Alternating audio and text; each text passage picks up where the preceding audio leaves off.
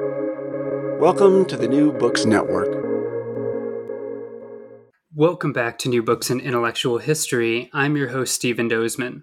The German philosopher Martin Heidegger's influence over the last several decades of philosophy is undeniable, but his place in the canon has been called into question in recent years in the wake of the publication of private journals kept throughout his life, including during his involvement with the Nazi Party. This has led to a renewal of an intense series of debates about the relationship between Heidegger's thought and his politics, and the broader implications this relationship may have for philosophy more broadly. Diving into some of these discussions is my guest today, Adam Knowles, here to discuss his recent book, Heidegger's Fascist Affinities, A Politics of Silence, from Stanford University Press in 2019. Combining both philosophical and cultural analysis, the book argues that Heidegger's philosophy of language and his interest in Greek philosophy left him open to some of the reactionary currents that were active in his own time, and that his intellectual orientations left him with an easy path into Nazism. But beyond studying Heidegger in isolation, this book wants to use Heidegger as a gateway to understanding some of the deeper problems that may plague philosophy today. For given how far his influence reaches, the size of the shadow demands we try to be vigilant about potential blind spots. Adam Knowles completed his PhD at the New School for Social Research and is an assistant teaching professor of philosophy at Drexel University. So, Adam Knowles, welcome to the New Books Network. Thank you, Stephen. Thank you for the invitation. Yeah, so we always like to have guests introduce themselves at the beginning. So could you tell us a bit about who you are and what your work and research tends to focus on? Yeah, so as you said, I'm currently assistant professor at Drexel University. Beyond publishing this work, I'm also completing a translation of Heidegger's Black Notebooks, the private journals you just mentioned, from the years 1942 to 1948. That hopefully should be out by next year. And I'm also working broadly on themes relating to philosophy and fascism, and mostly around the question of how the humanities respond to authoritarian regimes, with Heidegger as a particular example, but German philosophy more broadly speaking as a broader example. Excellent. So to dive into the book, one of the key themes or motifs that runs through your book is what you call Heidegger's Sigetics, which you argue is a key for understanding both his philosophy and his politics and how the two relate. So to kick things off a bit, can you give us a sense of what you mean by this? Yeah, so Sigetics is derived from the Greek word sige, which is often translated as silence. And it generally refers to a silence produced by humans, as opposed to, say, a celestial silence or silence emerging from something, from some natural object. And Heidegger begins to, I would say, overtly develop a philosophy based around the question of silence already early in the 1920s. It's quite prevalent in his readings of Christian thinkers and his early lectures in the 1920s. It plays an important role in his 1927 magnum opus, Being and Time. And as the decades turn from the late 1920s to 1930s, silence and a broad range of things about unsaying and non-saying, and the limits of language, the limits of philosophical concepts, begins to take on a more and more important role in his thinking. And most importantly, he seeks to develop a set of concepts, but also a practice of philosophical silence for how he can maintain what he considers to be unsayable in a certain form of unsayability. This is a long tradition going back to Platonic thinking, where the good is unsayable, it's unspeakable, it brushes up against the limits of language.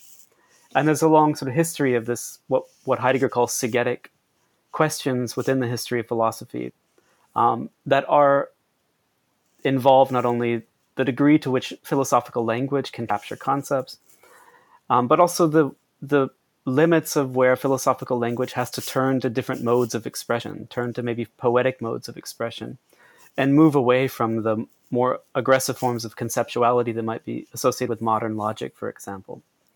So silence, after Being in Time, I argue in my book, is the dominant theme and the dominant mode of expression in Heidegger's thinking after being in time.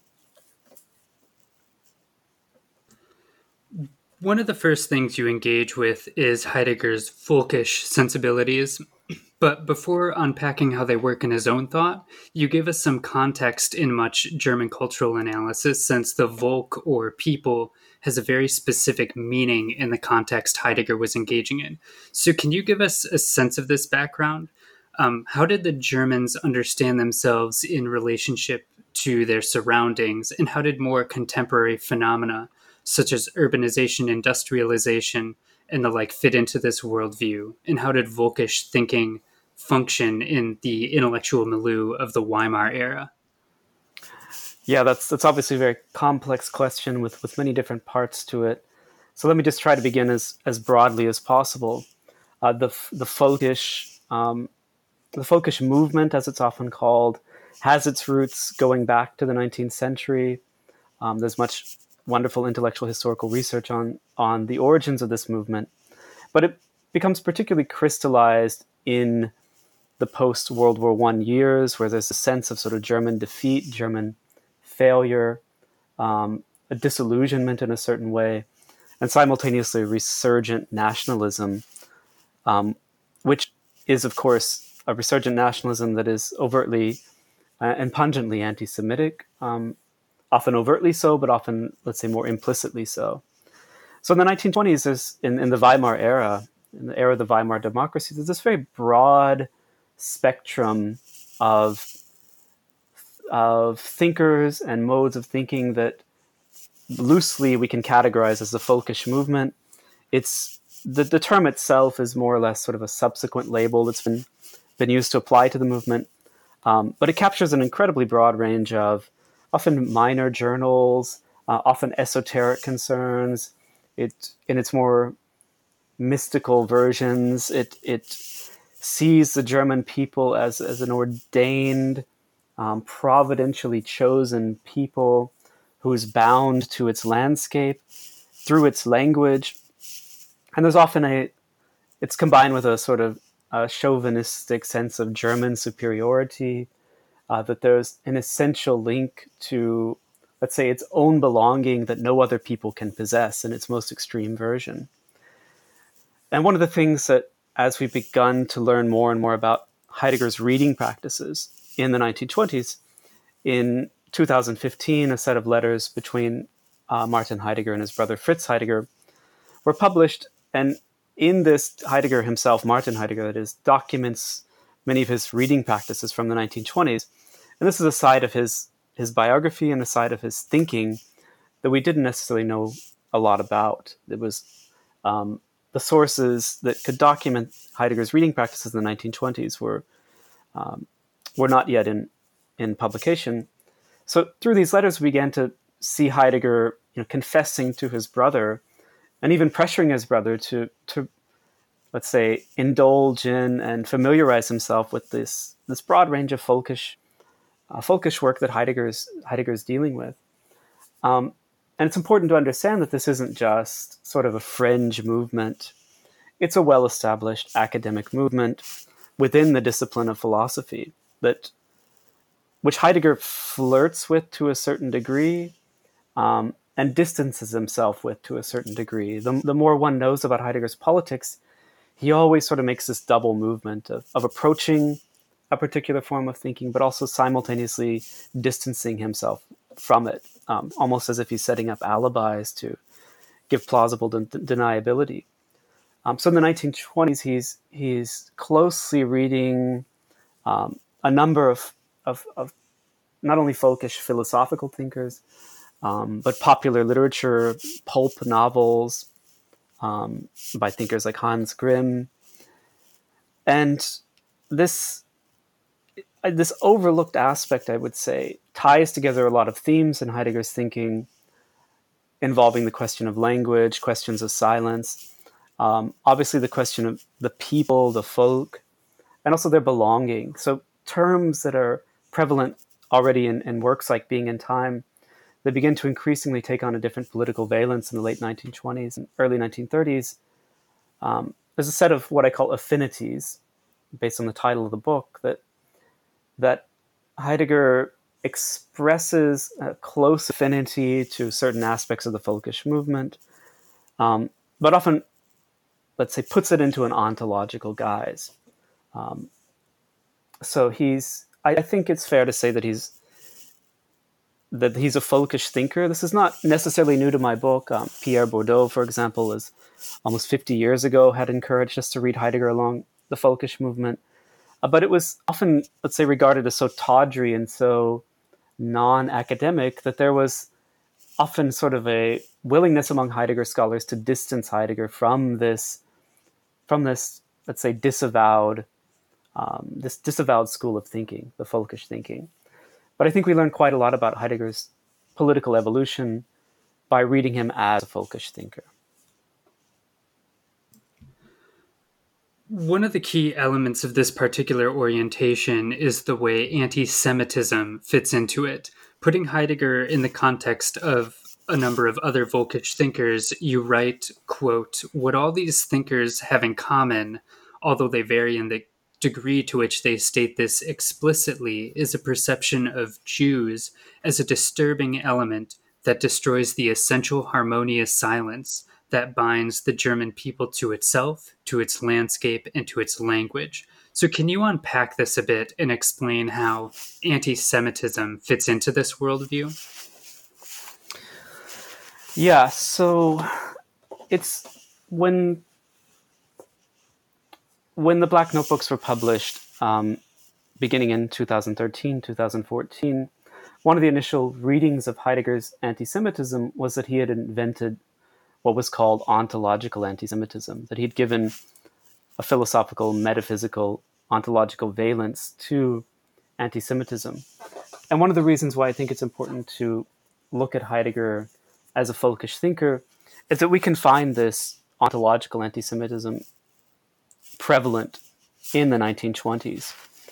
And it involves a sort of basic ontological duality of the German people bound together essentially within their language and within their place. But the German language, for example, according to certain strands of folkish thinking, emerges from the landscape and could only emerge from the landscape, the particular German landscape, the German characteristics of reticence, of hardiness, name all the stereotypes you might want to think about Germans, that emerges from the landscape. It's that the landscape gives rise to a particular set of traits that are in fact, say, the ontological essence of the German people.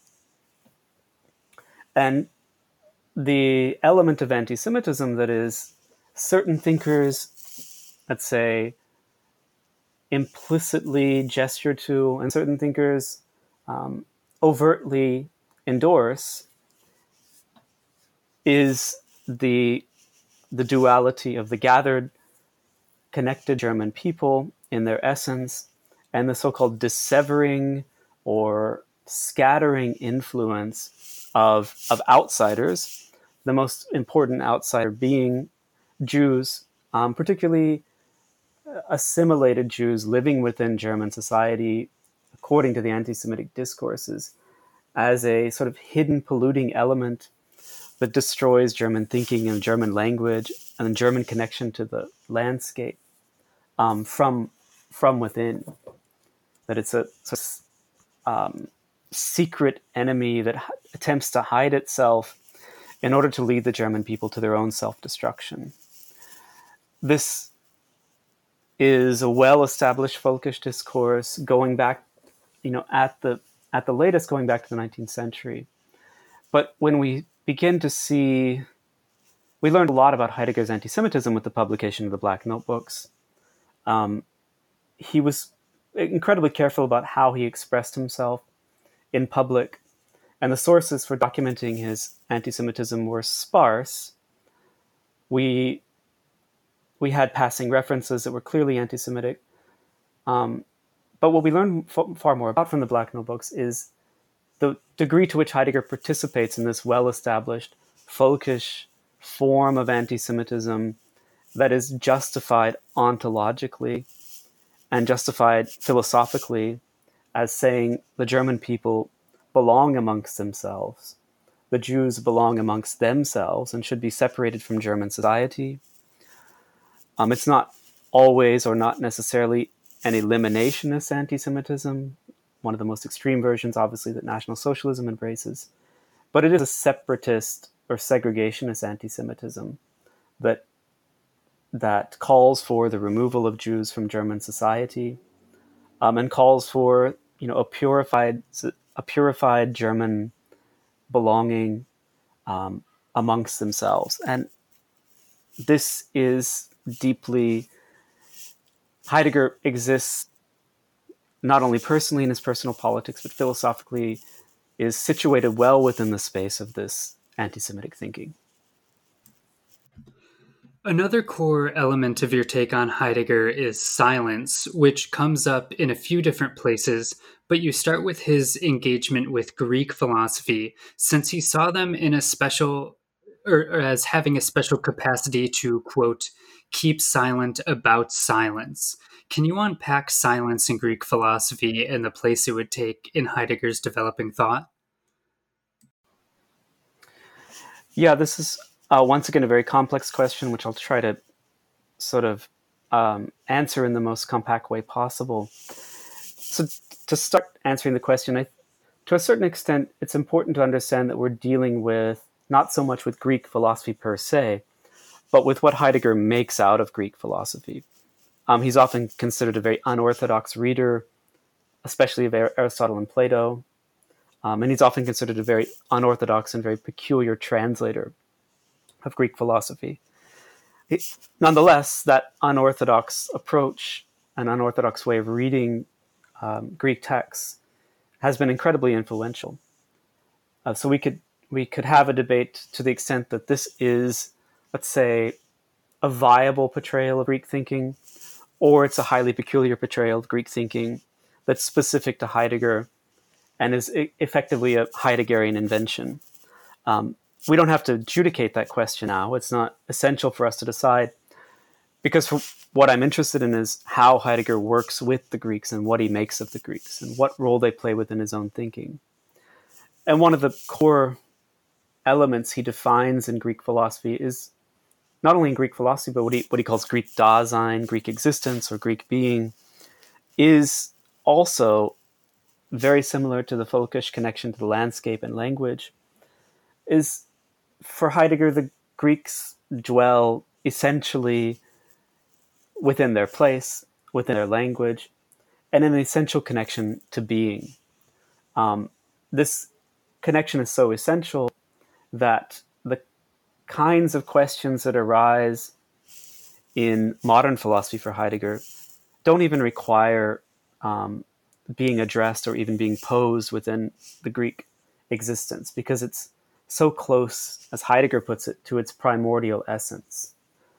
So there's sort of a strata of silence that exists within the Heidegger's conception of Greek philosophy, that his idea of the Greek philosopher doesn't have to pose the questions about their own being that arise in modern philosophy, because the Greek philosopher, Aristotle, exists so closely tied to their own being that these questions don't have to be posed. So in Heidegger's conception of Greek philosophy, it's the pedagogy or the training of philosophy is a training to silence.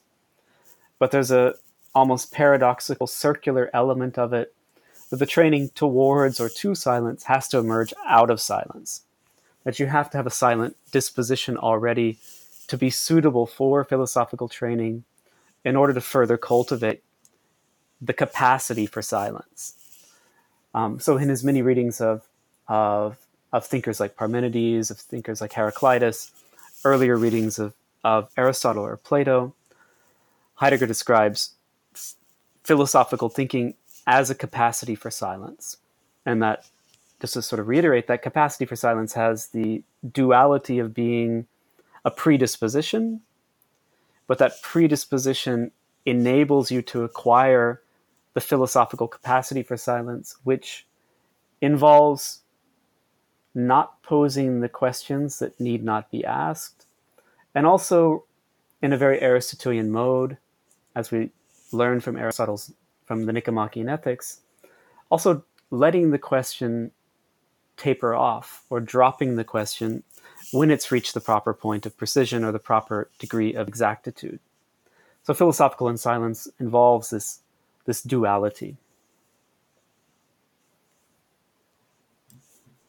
One of the key elements in your approach to Heidegger is his analysis of language, so it's perhaps worth turning to Being and Time, which you say doesn't give us a thorough or complete philosophy of language that some other philosophers might give us, but he does lay some interesting groundwork by situating it in his existential analysis with themes like logos, discourse, and disclosure, and situating a particular understanding of silence within that.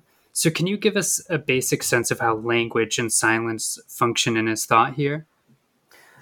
Yeah, once again, a very complex question, and any discussion of Being and Time is a very complex discussion. But let me try to cut through to a few basic themes. One of the most interesting ways to look at the evolution of Heidegger's thinking is to look at the ways that he goes back and rereads Being and Time, and the ways that he, let's say, maintains certain aspects of Being and Time and continually revises other aspects of Being and Time. And with regard to language, I would say you can see him doing something or performing something in his philosophical language which exceeds the bounds of his own conceptuality.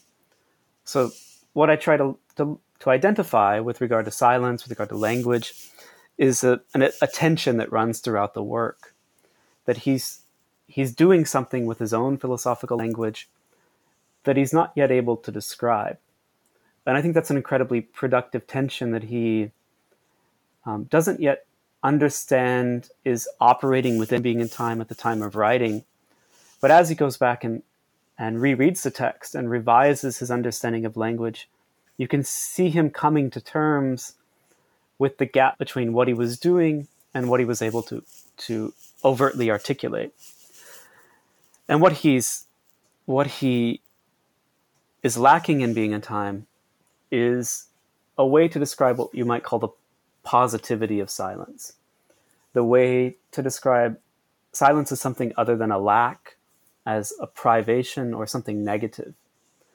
That he's performing that in a certain way. So most famously in the call to conscience in Division 2 of Being and Time, which is a silent call. It says, as he famously writes, it says precisely nothing.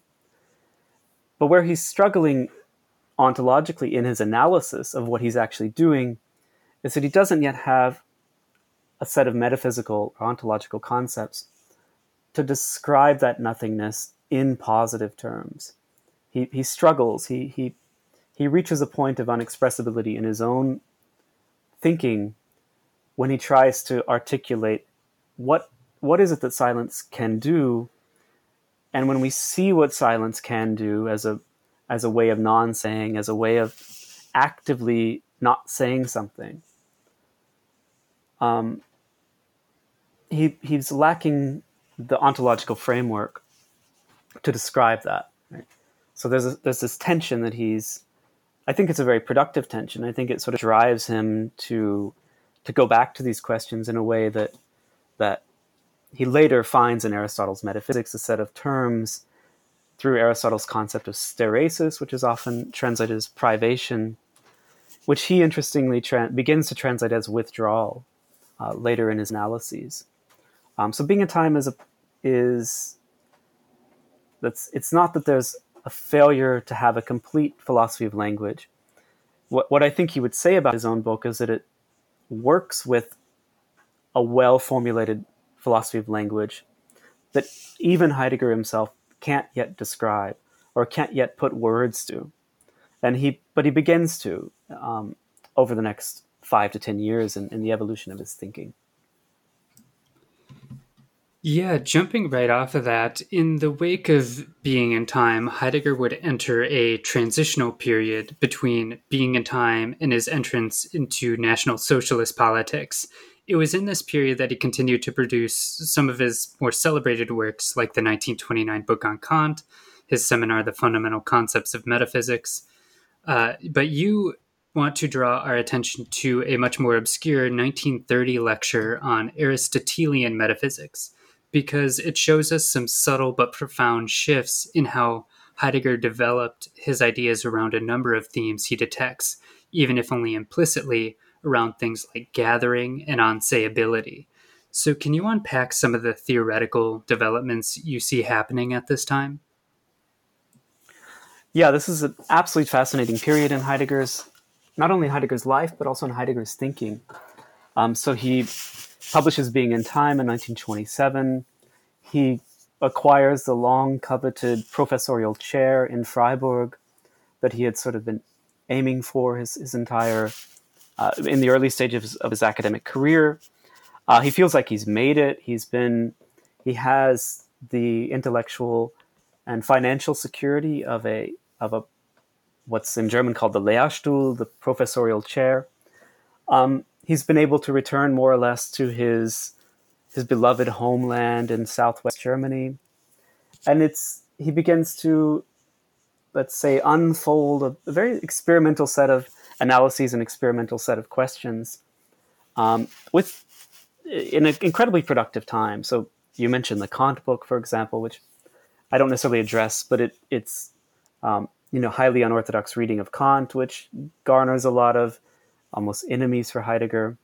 There's the 1929-1930 Fundamental Concepts of Metaphysics, which enchanted Jacques Derrida, for example, in his final seminar, The Beast and the Sovereign, the second volume. But amongst this, there's almost sort of an inconspicuous Aristotle lecture on Aristotle's Metaphysics Theta 1 through 3. It's a very typical style of lecture that Heidegger gives. It's his public lecture course. It's part of his requirements as a professor that he gives a public lecture course every semester. And here he is reading Aristotle in a very slow, very detailed way. So on the one hand, you have this sort of speculative side of Heidegger in the Fundamental Concepts of Metaphysics, where he's exploring very broad, very experimental themes about the human relationship to animals, about the existence, the ontological nature of non-human animals. And on the other hand, you have him in his teaching performing this very slow, very precise, and also very peculiar reading of Aristotle, where you begin to see him draw together, or I argue, you begin to see him draw together abstract ontological themes from Being in Time, the analysis of language, which has been one of his major themes throughout the 1920s. And suddenly this takes on a new political valence. Things that hadn't yet been overtly invested with political importance suddenly take on a new political importance. Not in reference directly to any political movement that's happening, not in reference to National Socialism, but in the sense that language as an ontological phenomena, or language in its being, suddenly becomes invested with a new meaning that wasn't necessarily prevalent in Heidegger's thinking. And also, we see the emergence of a term that wasn't yet a vested or important philosophical term in Being in Time, and that term is gathering,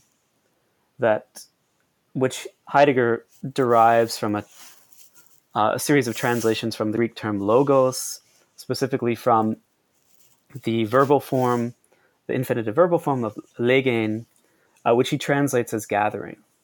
So an entire set of themes about speaking, reading, gathering together, culling together, emerge with a new ontological valence that begins to set the set of, let's say, the ontological distinctions of a a people gathered together in its language that in the process of gathering necessarily excludes, right? So Heidegger will, in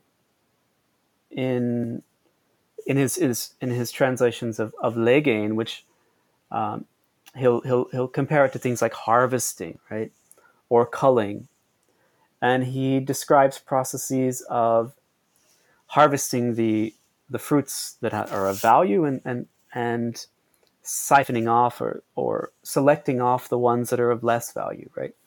So highly, sort of abstract, almost analogies about the nature of the process of gathering, harvesting, culling, cultivating, set up a sort of process for selection, selecting out, that aren't yet overtly invested with the kind of political meaning they could have at the time. Obviously, processes of eugenics, for example, will use the very same kind of language. But he establishes the framework in an abstract analysis of language as a process of gathering together, of, let's say, writing a poem as the process of selecting out the proper words while leaving off or leaving out the words that don't belong. Right? So we see him developing an analysis of what is not yet overtly political, but with the slightest sort of modifications can be vested, and also can be vested with deep political meaning, but also with a knowledge of not only the growing National Socialist movement at the time, but also of the folkish movement. We can already see how these echo themes developed by folkish thinkers. Specifically, I didn't mention in the previous question his colleague in Freiburg, Ludwig Ferdinand Claus, who was also a philosopher trained under Husserl, who is more overtly anti-Semitic in his writings in the 1920s, who reveals an extraordinary set of, let's say, affinities with Heidegger's thinking at the time. Delving even further into Greek philosophy, you look at the role of various forms of silence in the ways they function in Greek thought. And we talked a bit about this earlier, but here later on you hone in on some very masculine forms of discipline and control. So before turning back to Heidegger, can you tell us a bit about the role silence here functions in Greek philosophy?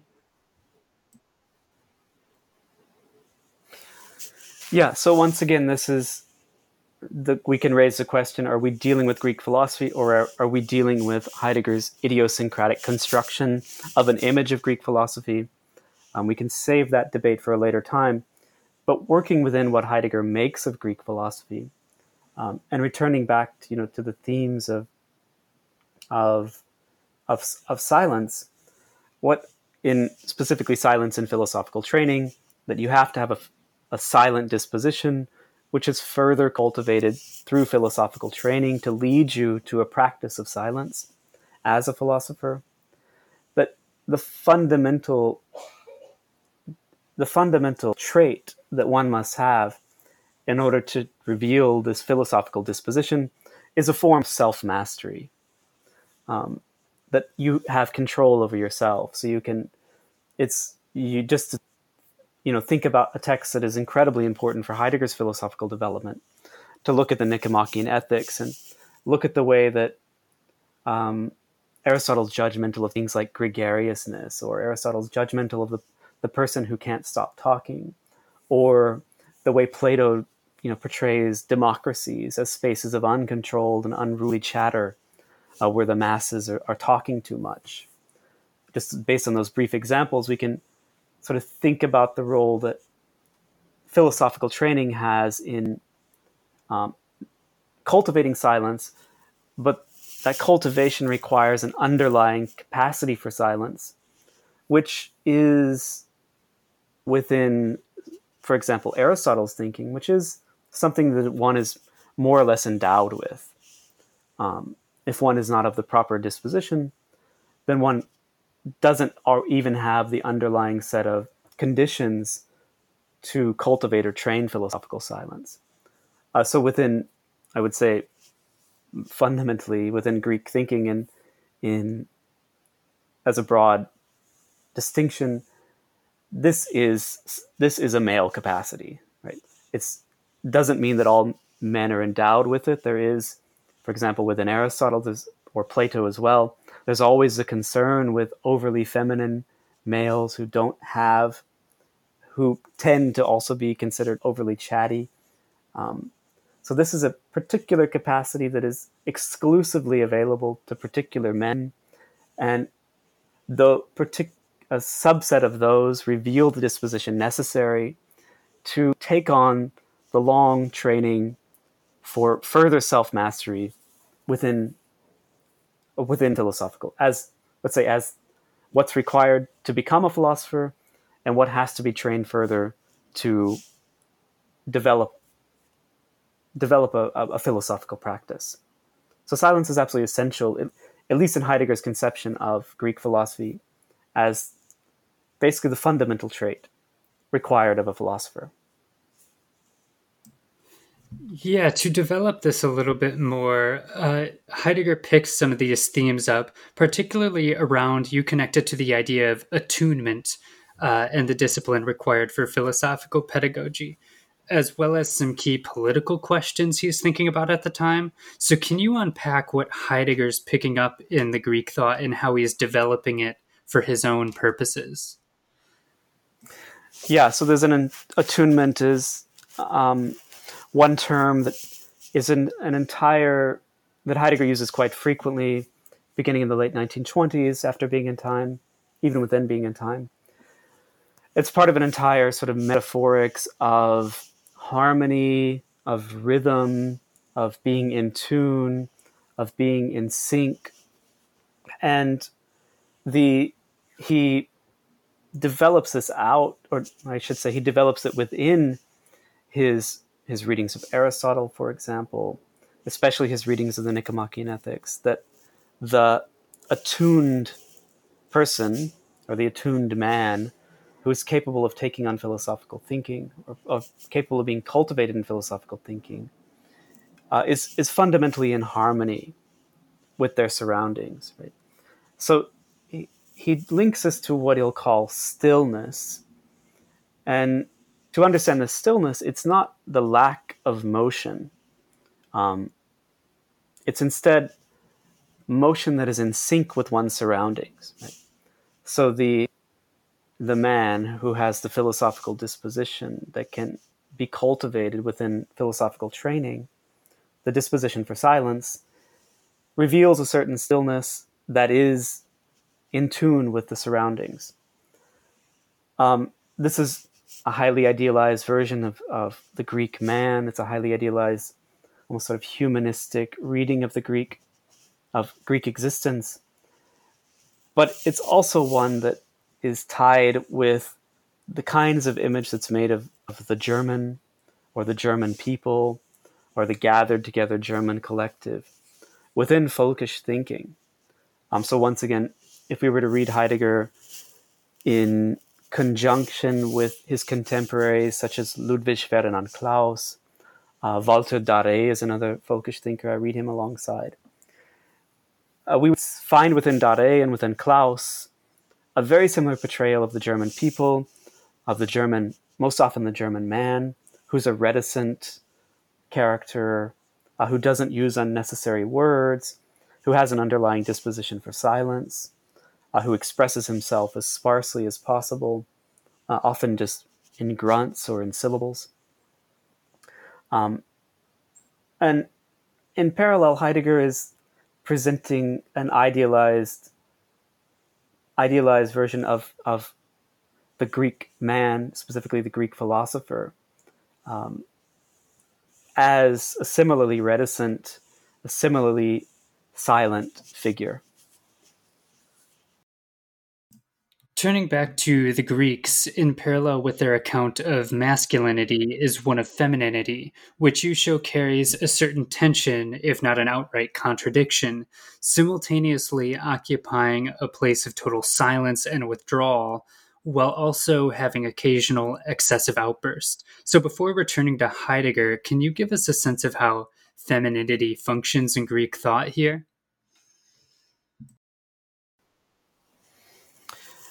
Yeah, so, and here I draw on a broad range of thinkers such as Luce Irigaray and Jacques Derrida, a number of influential readings of the Greeks in post-war continental philosophy, that in opposition to this idealized Greek male who is under full control of his cultivated self-mastery, who is the sovereign over his own existence and specifically over his own voice and his own utterances,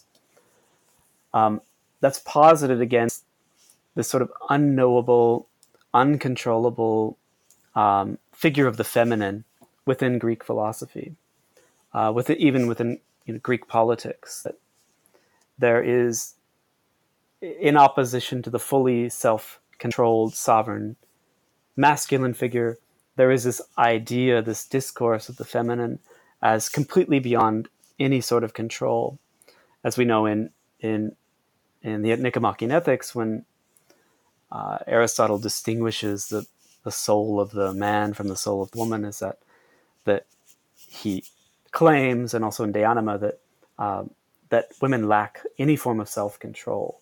That they have logos, but can control their own logos, right? So Heidegger is, I would say,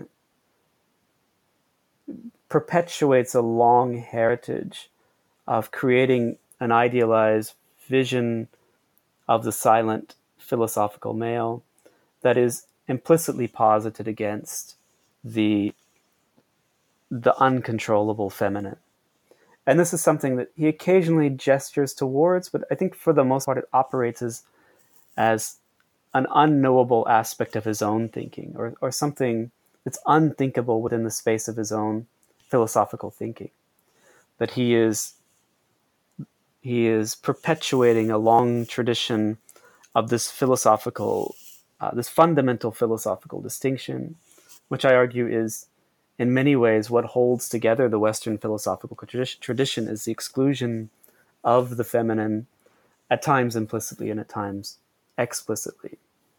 So I try to say, show the extent to which Heidegger is not only an anti-feminist thinker, but say the possibility of posing a feminist question is so foreign to his thinking that it's almost not even necessary to call him an anti-feminist thinker. It's the unthinkable, I would say, within Heidegger's thinking. And that is a way of sort of tracing Heidegger's lineage within the history of Western philosophy, and showing the extent to which his thinking fundamentally participates in a set of exclusions which I believe have held together in a certain way the history of Western philosophy. Yeah, jumping right off of that and turning back to Heidegger more explicitly, you connect Greek femininity to a couple themes in Heidegger's thinking, such as forgottenness or being partially buried over. Femininity here is a sort of partial being, having a place in the polis that is no place. Can you unpack this element Heidegger develops here? Yeah, so forgottenness is a major theme in Heidegger's thinking, and what has been forgotten for Heidegger is always doubly forgotten. It's not only forgotten, but its very forgottenness has been forgotten. And this applies, for Heidegger, this applies to the question of being. Being has been forgotten, and it's moreover been forgotten in its forgottenness. I try to apply the same. This is very much coming out of Luce Irigaray's readings of Heidegger and readings of the philosophical tradition more broadly speaking, is to situate the feminine as doubly forgotten within Heidegger's thinking, as a way to trace the fundamental exclusion that structures Heidegger's thinking, and of course not Heidegger alone. In this, to this extent, he's very much working within the established frameworks of 20th century Western philosophy. But one reason I seek to stress that, and one reason I seek to stress that within the analysis of Heidegger's politics, let's say his racism, just to put it more bluntly, is that this very same forgetting, or the feminine as belonging to but outside of the polis within Greek political thinking, that the feminine is structured as a disturbing element.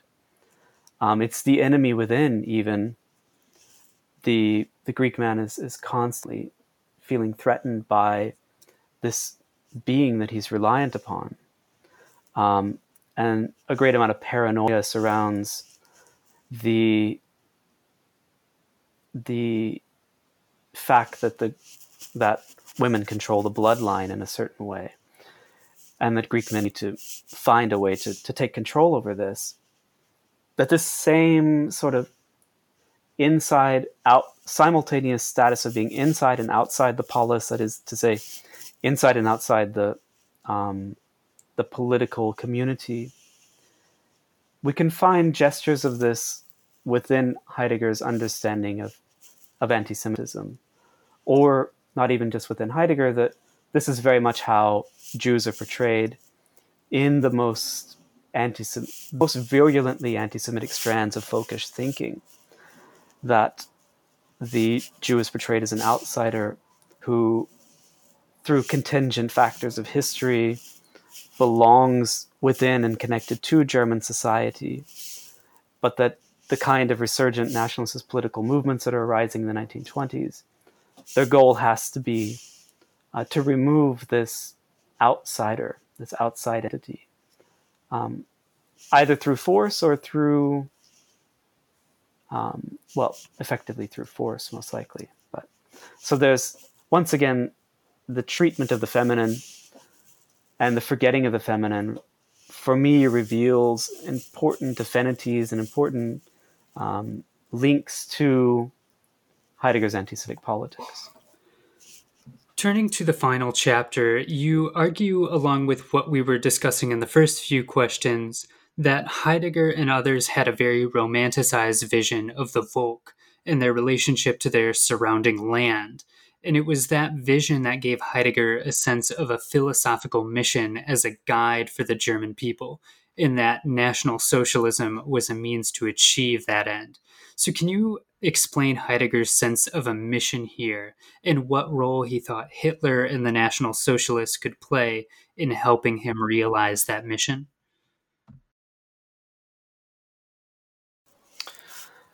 Yeah, it's a very difficult, obviously very delicate question, and it gets to the core of Heidegger's politics. Right? So in what way was Heidegger a National Socialist? I think to answer this question, it's best to begin with some of the fundamental facts. We know that Heidegger joined the party most likely in mid-March 1933. His party membership was issued on May 1st, 1933. But at that point, during the early months of Nazi rule, there was a massive backlog of applications for the party. So he probably filled out his application in mid-March, 6 weeks earlier than it's issued. Simultaneously, we know through documents contained in the German Federal Archives and elsewhere that he is participating in a local political movement led by professors in Heidelberg and Freiburg, both at the time in the state of Baden, important historical universities within the German university system. He's participating in a movement to preemptively lay a plan for Nazifying the university, even before the initial anti-Jewish measures had been passed by the party. The major anti-Jewish measures come in early April. So in mid-March, Heidegger is participating in a movement whose mission statement is, according to the internal documents, to ensure that German universities wear a German face. That's a paraphrase, but think it's essentially a quote from the document, that German university instructors are ethnically German. So he's already planning how to restructure his own university, Freiburg University, restructure it as a place cleansed of Jewish influence, which of course means removing Jewish professors and later enacting quotas on the number of Jewish students allowed to enroll. So the fundamental facts are, we have someone who is, we can see in his political life, is dedicated to an anti-Semitic nationalist movement.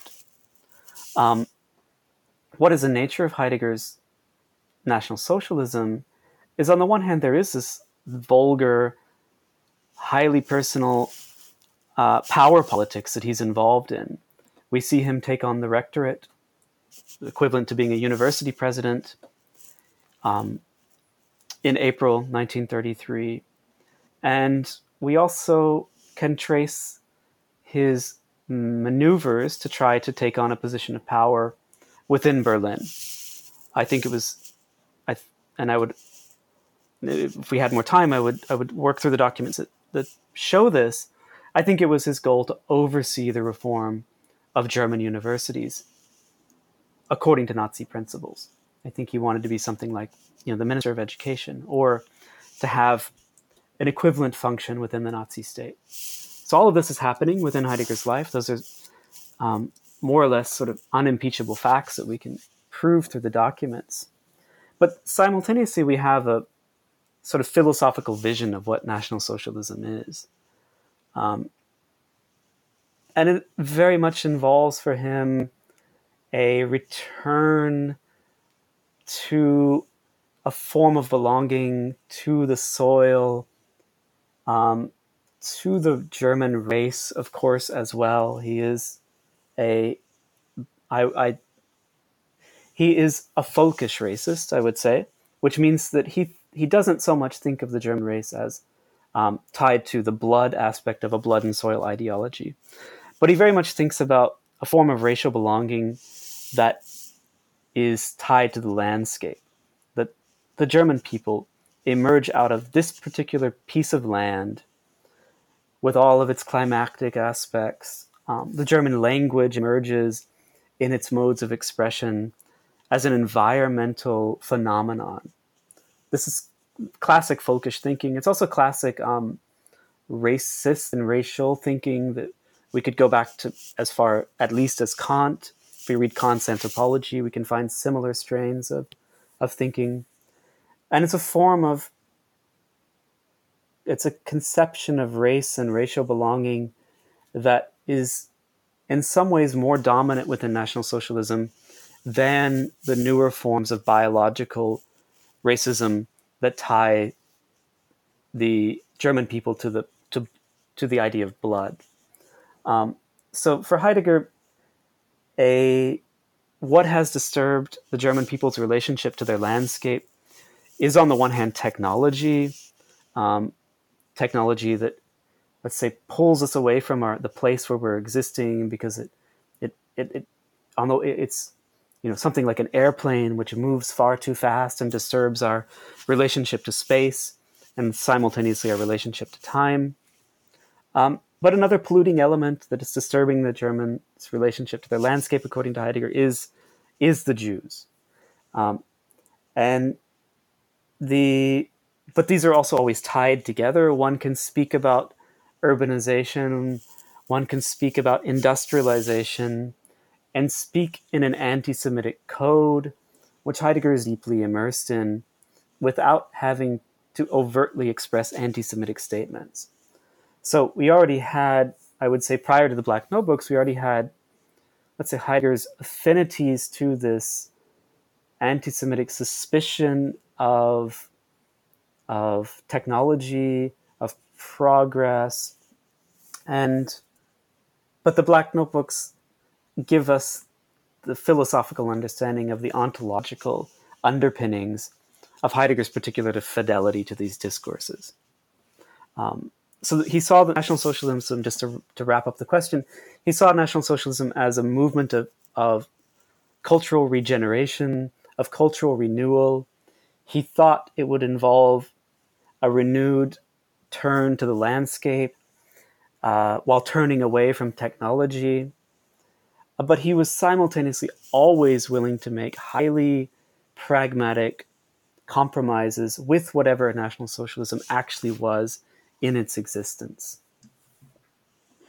One key theme you bring up regarding Heidegger's Völkisch orientation is his connection with the land, most famously the Black Forest, where he himself spent much of his time in a small hut he built himself. So this theme comes up most explicitly in a small essay that he presented over the radio titled, "Why Do I Stay in the Provinces?" It's here and in other similar works that there's a certain idolization of rural life, where everyone, or at least everyone who belongs, quote unquote, is naturally attuned to certain rhythms, and there's no need to explain anything since everyone there is, quote, naturally a philosopher.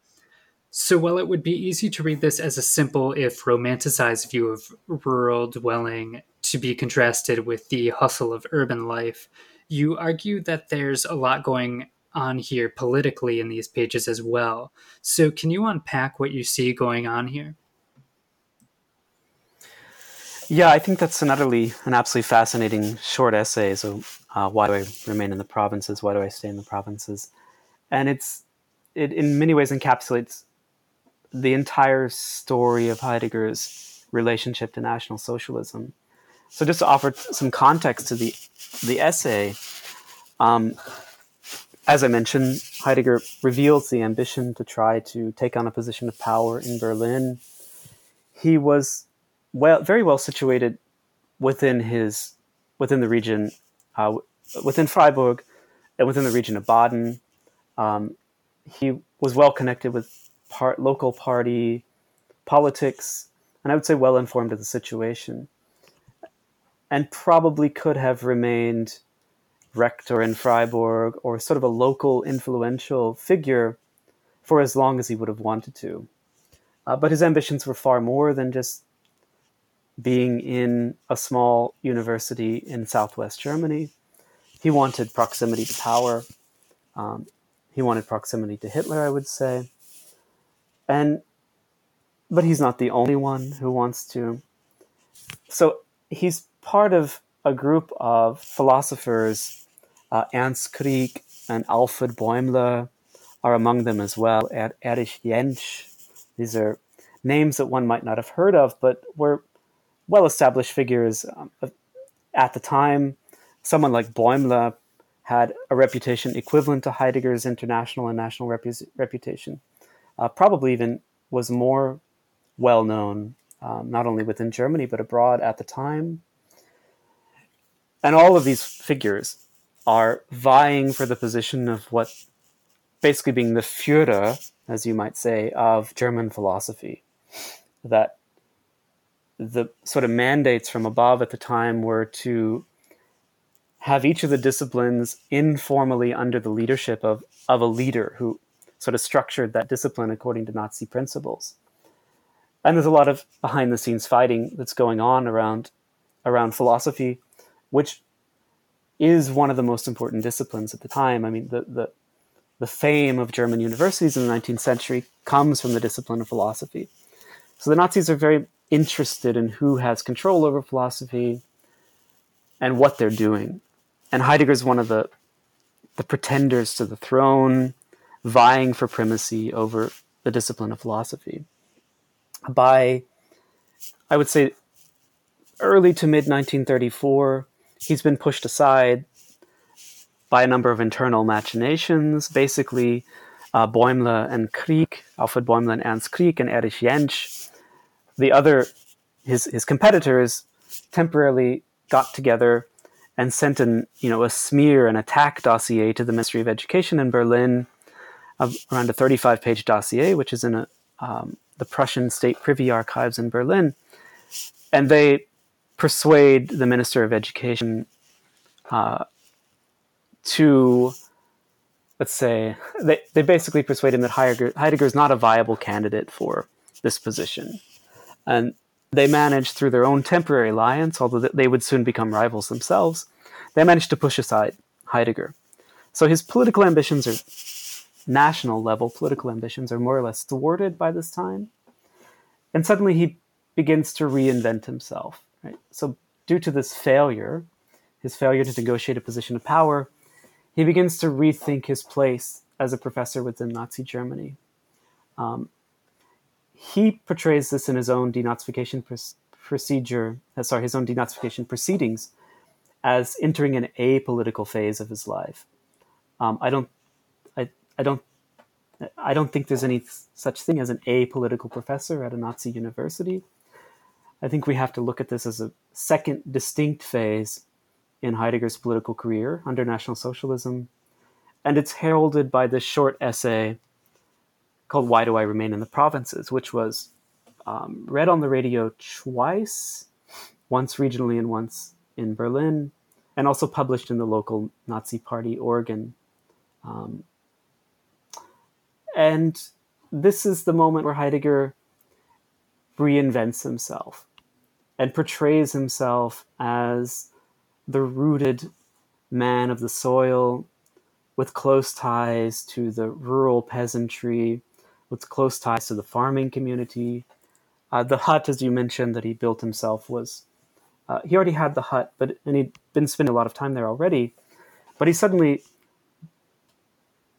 let's say in a public relations stunt, I don't think it's an overstatement to call it that, in a public relations stunt, he portrays himself in a new light through this short essay, where he shows himself as, this reticent character moving effortlessly within the space of the reticent peasants who were just going about their daily business of tending to the cows, tending to the harvest, mending the fences, worrying about their animals and their crops, that he belongs effortlessly and wordlessly among these people.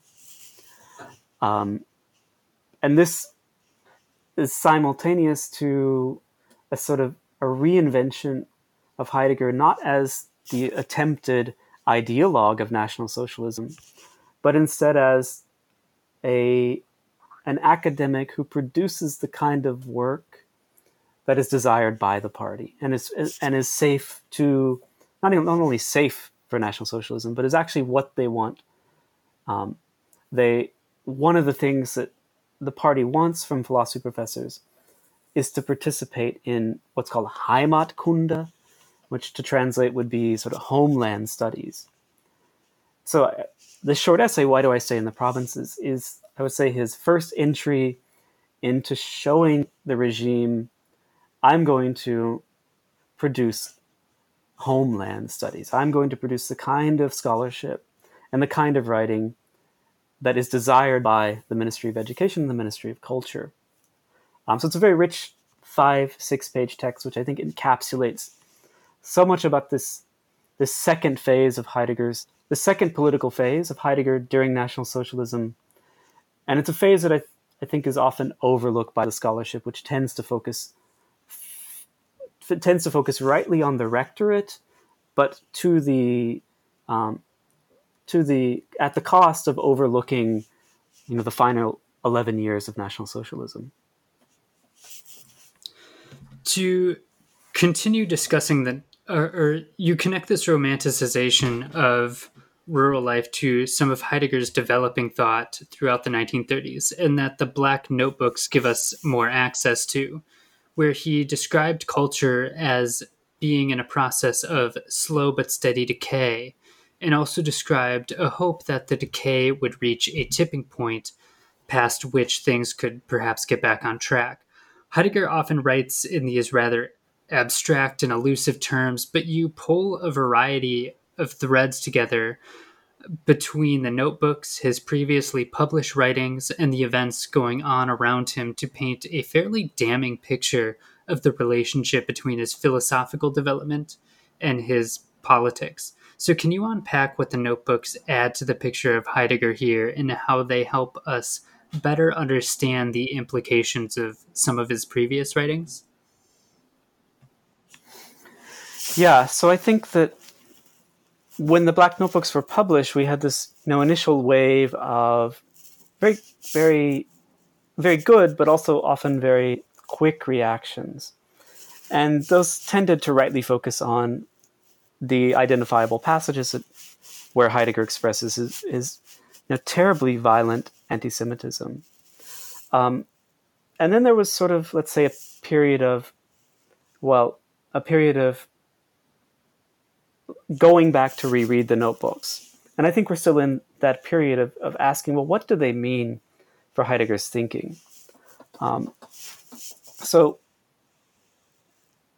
they're an incredibly rich resource, I think, to read alongside the other texts that he produces at the time.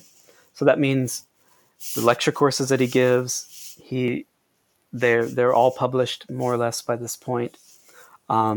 We have access to thousands of pages of manuscripts, the contributions to philosophy, for example. And then we have access to his published works. And I think there's something quite peculiar that's happened within Heidegger scholarship, is that we take texts that are rightly famous, such as the Introduction to Metaphysics, or the Origins of the Work of Art. Probably Heidegger's most influential text in an interdisciplinary manner is the Origins of the Work of Art. It's produced, the conditions of productions of the Origins of the Work of Art are under fascism. This is a text written under fascism. And it is, to me, peculiar that this is often read in separation from that fundamental fact of its conditions of production. So I think one thing the Black Notebooks does is give us not only the impetus, but also a roadmap to go back and reread the texts from this time with an eye towards the fundamental fact that these are texts produced by a professor of philosophy working at a Nazified university. And not only working at a Nazified university, but flourishing philosophically at a Nazified university, and flourishing personally and professionally at a Nazified university. So I think the Black Notebooks give us a very good sense of that. And what they, for me, they show is help us to understand are the moves that Heidegger makes post-1934, after the rectorate, after the failure of his national political ambitions, to remake his fundamental philosophical questions in the image of what the party wants a philosophy professor to produce. So what do they want the philosophy professor to produce? They want their philosophy professors to participate, as I already said, in homeland studies. That usually means not only Germanic studies, that means regional Germanic studies. And they want you to participate in the sort of Philhellenism that was quite prevalent in Nazi Germany, right? So linking the Germans to the Greeks, a very active. And this is something that Hitler himself took quite seriously. So this is what we can see Heidegger doing. We watch him turn to the poet Friedrich Hölderlin in the early Nazi period. Hölderlin being, fitting within the demand for regional homeland studies. He's from Swabia, so he's Schwäbisch in German. And we also see Heidegger turning to a reliable body of Greek thinkers, many of whom he hadn't dealt with in detail before. So we can see, likewise, we can see how this public aspect of Heidegger's thinking, either his lecture courses or the public texts, beneath them is a strata in the Black Notebooks where he vests the very things he's doing in public. In private, he vests them with overt anti-Semitic resonances. So they're almost like I read them as an accompanying text, almost like a set of commentaries or addenda to his public philosophical work, where we can see that questions that he may not, even during the Nazi period, that he may not publicly vest with anti-Semitic resonances. In private, he does it. Right? And that's often read as a defense for Heidegger, that he doesn't publicly express anti-Semitism.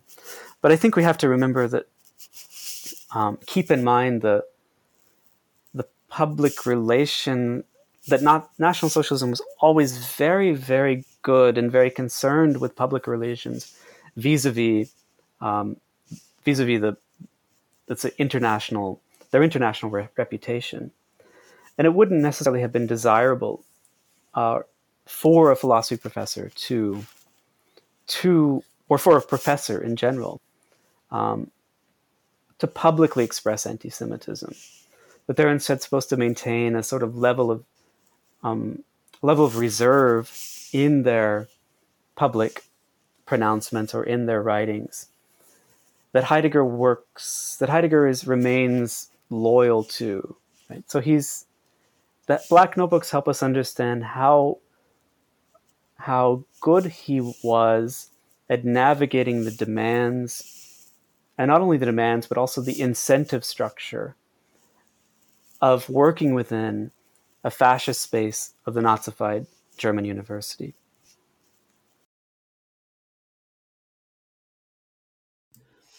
Developing some of this a bit more, there's been a debate in the last few years around the kind of philosophical status of the Black Notebooks. So for some, the notebooks are this kind of final straw in continuing to offer patience or forgiveness to Heidegger, while others have stressed the notebooks element of the Black Notebooks to emphasize that while they may paint a damning portrait, they aren't philosophically substantial enough to warrant these sorts of enormous changes to our understanding of his philosophical thought. So given your own orientation and what you've been developing for us, what is, in your opinion, the philosophical status of the Black Notebooks, and how should we read them in light of their genre, style, and their place in Heidegger's larger kind of complete works in his life? Yeah, this is one of the questions that sort of plagued Heidegger scholarship in the last 6-7 years since it's been grappling with the Black Notebooks. I think it's essential to read them as philosophical texts, and I think it's been a failure among certain aspects of certain strands within Heidegger scholarship to confront them as philosophical texts.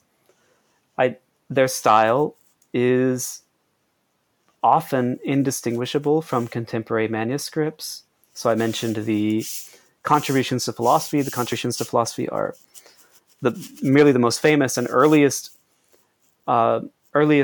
volume from a series of 6 or 7 manuscripts on the event, which now amounts to multiple thousand pages, which have long been read as announcing a sort of a second phase in Heidegger's thinking.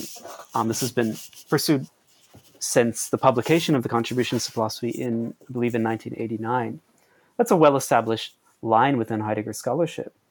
So the large portions of the Black Notebooks echo verbatim certain manuscripts from this series of manuscripts on the event. So at that level, they simply demand being read as philosophical texts. But we can also pull back and ask, well, what is it that we're doing as philosophers and also as thinkers who are interested in questions about the history of philosophy? And I insist that attending to the conditions of production of philosophical texts is always a philosophical question. And that's why, for me, it's essential to remember when we read any Heidegger text, where does it emerge from? It emerges from primarily a philosopher who worked within the German university system. That the German university system was the enabling condition of production of Heidegger's thinking. And that doesn't have to determine all aspects of our reading or interpretations of Heidegger, but I think it demands to be taken into account. Now, specifically when we're dealing with the era from 1933 to 1945, as I sort of said already, is that we have to remember that this is a thinker working within and flourishing within the Nazified fascist German university system. So the Black Notebooks are, admittedly, Heidegger's most autobiographical text in certain moments. So we find him being particularly autobiographical during the rectorate, that is from April 33 to 34. And then we find him once again, almost to close the circle, being very autobiographical in the very late months of the Second World War, and specifically during the time of his denazification. So from around May 45 until January 46. We have two intensely autobiographical moments where we have several hundred pages where he's reflecting on himself, his own treatment by the Denazification Commission, for example. And he's doing it in ways that are rare within Heidegger's writing. But I don't see, I'm failed to be persuaded by a justification that says, well, this is merely autobiographical and therefore not deserving of philosophical analysis.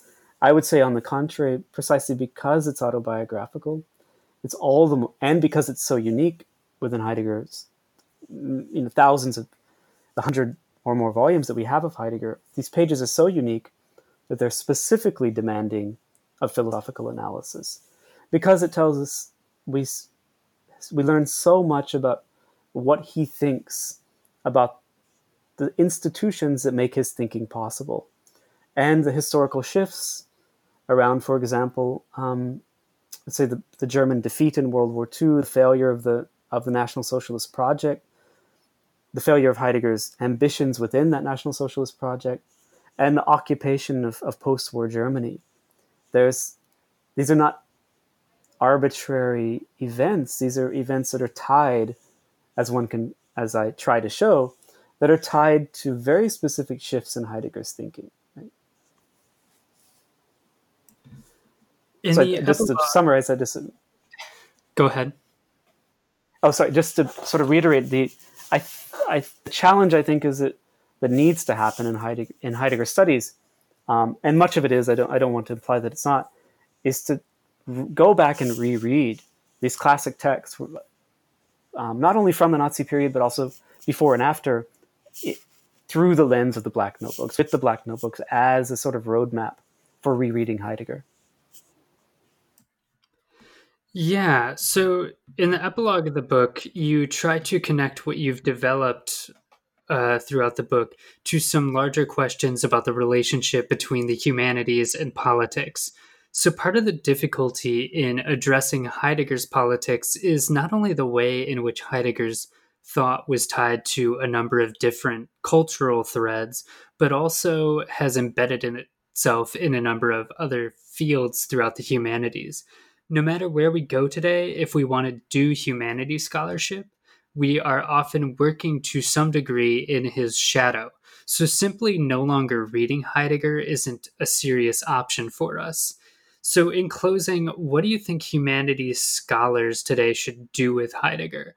What questions need to be asked about his work, and what might it say about our own potential blind spots and potential for political complicity? Or to ask maybe a bit more bluntly and in a way that might force the question a bit more aggressively, what would it mean to denazify philosophy in the humanities more broadly today? Yeah, thank you for the question. And these are the questions that drive me, and these are the questions that I always have in mind when dealing with Heidegger. I always try to read Heidegger not merely because of the curiosity around this one particular case, but because he offers us a lens to understand how the humanities respond to authoritarian and fascist regimes.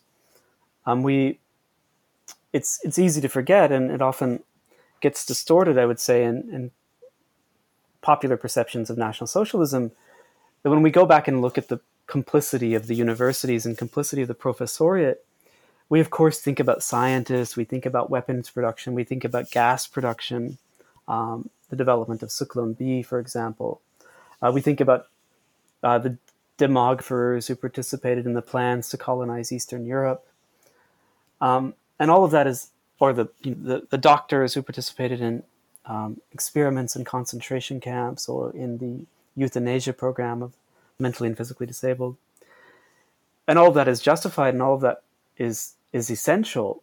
But we often forget that in 1933, when we had a fledgling fascist movement with a leader whose popular perception was still problematic, that as this movement needed to establish itself and needed legitimacy, the most important professors and the most important professors who were on the front lines of embracing National Socialism and letting it legitimacy came from the humanities. That on the forefront in 1933 were disciplines like history, philosophy, German studies, anthropology. But they responded to the call and played a very essential role in establishing the legitimacy of a movement that was desperately lacking legitimacy. In 1933, we're dealing with a movement that is looked at by the public as sort of a bunch of street thugs, as illegitimate, as anti-intellectual. And it's the humanities professors like Martin Heidegger, like the other philosophers I mentioned, Ernst Krieg, Alfred Bäumler, who help lend legitimacy to this movement. And I think we have to keep that in mind as we work, as we not only think about our own place within the discipline of philosophy, but think about the discipline of philosophy more broadly speaking. It's unlike, to think about post-war Germany, it did not denazify. Did German society at all denazify? The scholarship would say, well, it denazified in a very insufficient way. The denazification process across all 4 occupation zones was a relatively farcical process that made extraordinary compromises for the sake of German flourishing and economic vibrance, that it made those compromises in advance, especially the Allies. And philosophy and the universities participated and benefited from that more or less sort of amnesty that was given. So when we think about Heidegger, we have to think about how he benefited so immensely from a process of, let's say, willful non-denazification. And for how long, entirely dubious stories about Heidegger were allowed to still be expressed in legitimate scholarship, including the sort of myth that dominated Heidegger's studies until the Black Notebooks, which was that Heidegger was a devout Nazi, but not an anti-Semite. I mean, it's an absurd premise that somehow was allowed to dominate Heidegger's scholarship. So I think we have to ask, what enabled this? What allowed for Heidegger to be perhaps the most influential post-war philosopher within Western philosophy? He, I believe, is the most cited philosopher, just concretely speaking. So the question that drives me is to get to the question, what would it mean to denazify philosophy, would mean to not ask not only what enabled that, but what does it say about the discipline of philosophy that it did enable that? And I don't think there's a simple answer to that question. And I think that's an open question that philosophers, broadly speaking, especially those who work within the realm of influence of thinkers like Heidegger, we have to be vigilant to. I do think it's essential precisely because, I think it's essential to read Heidegger. We have to keep reading Heidegger precisely because we see the ways in which the humanities we see the ways in which the humanities can become the willing participants in fascist movements. And I think that raises a lot of questions about our own universities, our own institutions, and I think should constantly remind us, just as I ask, what are the conditions of production of Heidegger's thinking, that academics in whatever discipline should always be vigilant to the question, what are the conditions of production of my own work, of my own research? And what would it mean to, say, undertake a rigorous analysis of the political entanglements, the lines of complicity that we already exist in? Yeah, that's an excellent, thoughtful way to end. So, as a final question, what are you working on now? Yeah, so in the previous academic year, I was in Germany with a fellowship from the Volkswagen Foundation and Andrew W. Mellon Foundation. And I was pursuing archival research on the discipline of philosophy in the Nazi era. The sort of guiding question for me is, what did it mean to be a philosopher active at a German university during the fascist period? And what did it mean to be a young academic who was trying to make their career? What did it mean to be a mid-career academic? What did it mean to be a well-established philosopher such as Heidegger, who's sort of in the middle, who's already a full professor by the time the Nazis come to power? So unfortunately, that work was disrupted by COVID, by the global disruptions that we're all coming to terms with. I do hope to make it back to Germany when the conditions allow, to return to sort of, look at the careers of academics who openly embraced National Socialism, who tried to keep a distance from Nazism, but nonetheless made their career. What is it? So someone like Hans-Georg Gadamer, for example, what does it mean to get a professorship during the Nazi period, but somehow manage to come out of the Nazi period in 1945 and present yourself to the Allies and to the occupying forces as someone with a clean political past? Right? So I'm interested in these career trajectories of philosophers of all different political stripes who remained, who active at German universities during the Nazi period. Excellent. So, Adam Knowles, thank you so much for being with us. Thank you, Stephen, for the thoughtful discussion, for the close reading of the book.